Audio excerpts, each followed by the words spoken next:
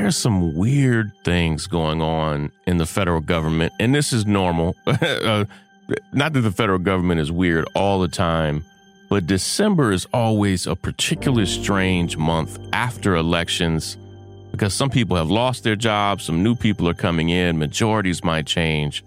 And as you know, Democrats lost their majority in the House.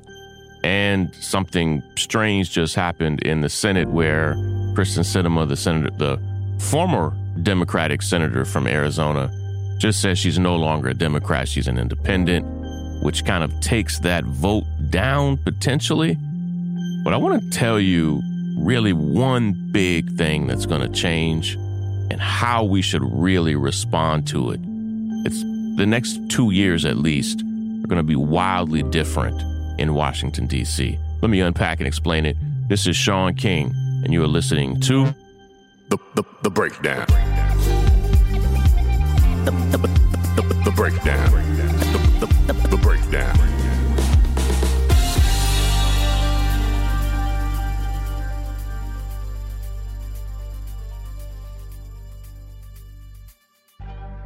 After all of the elections are said and done, normally you get in December and it's a real month of transition in Washington, D.C. because you'll get new senators, new congresspeople coming to town, getting their offices, trying to get new apartments to live in. The outgoing people who've lost their jobs or retired are packing up and are getting out. And normally, almost every time, something changes. Someone loses their majority in the House, or someone loses their majority in the Senate, or there's a brand new presidential administration.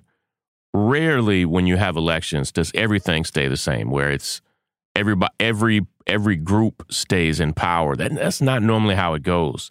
And that's not how this is going to go. Of course, Democrats still maintain the White House. They will barely maintain their lead in the Senate. As I just said, Arizona's Senator Kyrsten Sinema just announced that she is no longer identifying herself as a Democrat. It's fishy that she waited until Raphael Warnock won to do such a thing. I don't know. Her timing is suspect to me.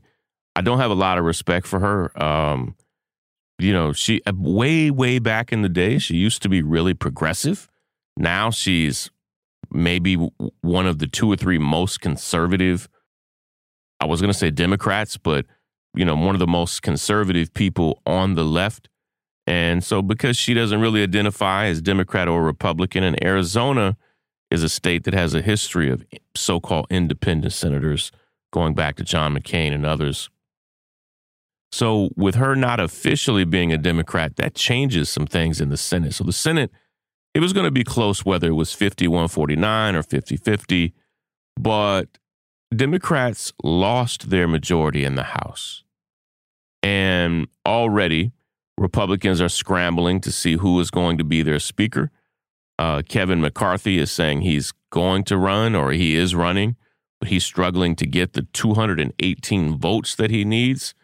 And so what we have now is a Republican Party that is still deeply infatuated with Donald Trump. As you see, very few Republicans have called Trump out for literally having lunch with a white supremacist, a neo-Nazi, on his property of all places, because Trump still has major juice in the party.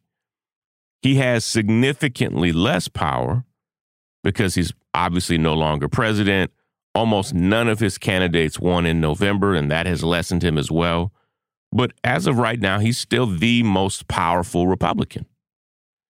And the most conservative Republicans in the House are basically saying that if you don't put them in charge of certain committees, they're not going to vote for the person running for Speaker of the House for Republicans, Kevin McCarthy. And so it's suspected that some of the most conservative, also bigoted, ignorant Republicans on the far right are going to really be in power. And what that's basically going to mean is that there really are only 3 ways that you can get good things done with deeply conservative Republicans controlling the House. Right after this break, I'm going to quickly tell you those 3 things. Then I'm going to wish you a very, very happy weekend. I'll be right back. The breakdown. The breakdown.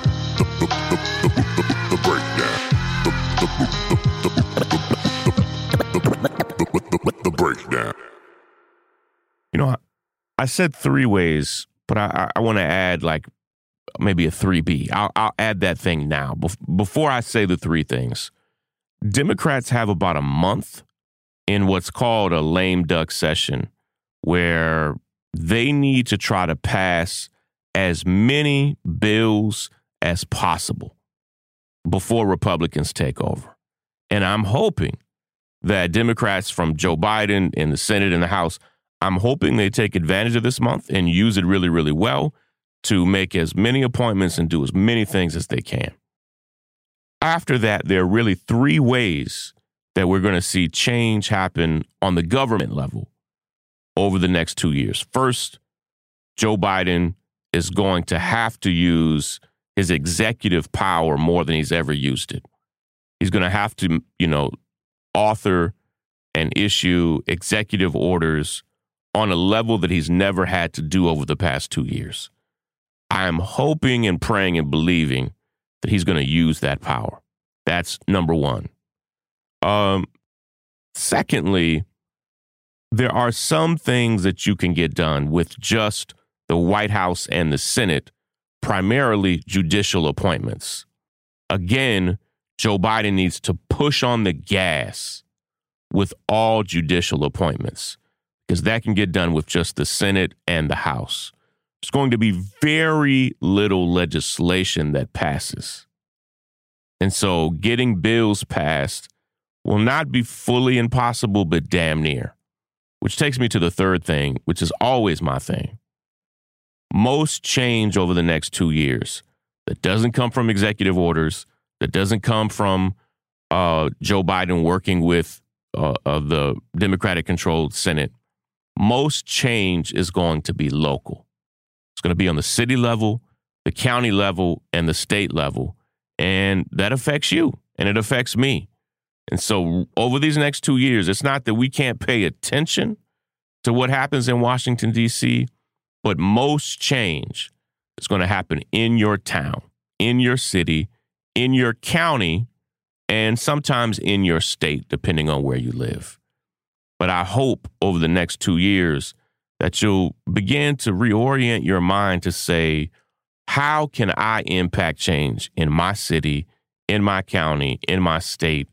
What legislation can we pass on the city or county level, on the state level? What bills can we pass? What new laws can we advocate for? What policies can we fight for? What appointments should we fight for? And so change is not going to stop. It's just going to be different over the next 2 years. Listen, I love and appreciate all of you. Thank you so much for your support this week. I'm actually going back for another surgical procedure next Wednesday, and we're going to try to record some of those episodes in advance so that we don't miss out. But just love and appreciate all of you. Have a great, great weekend. And if you're not yet a member of the North Star, please go now to thenorthstar.com and join today. Take care, everybody. Break it down. The breakdown. I'm Tiffany Hawkins. I'm Alan Boomer. And we are the Momentum Advisors. Every single week, we talk about wealth management, personal finance, and entrepreneurship. We are financial advisors by day. We're entrepreneurs by night. We're building wealth for ourselves, and we want to make sure that you understand how to build wealth in your own family. Tune in for shows like Is Your Money Racist? Retirement Savings, Investment 101. We literally run the gamut on all the things that you need to know about financial wealth, creating a legacy for your family, and really just wealth creation as a whole. What we find is that these conversations are happening, but they're not happening as much as they need to in diverse communities. And so we're bringing a new voice, a new amount of energy, and we want you to tune in. So we bring the tips, we bring the strategy, and we always bring the good news. So make sure you tune in every week to the Momentum Advisors. There's something for everyone.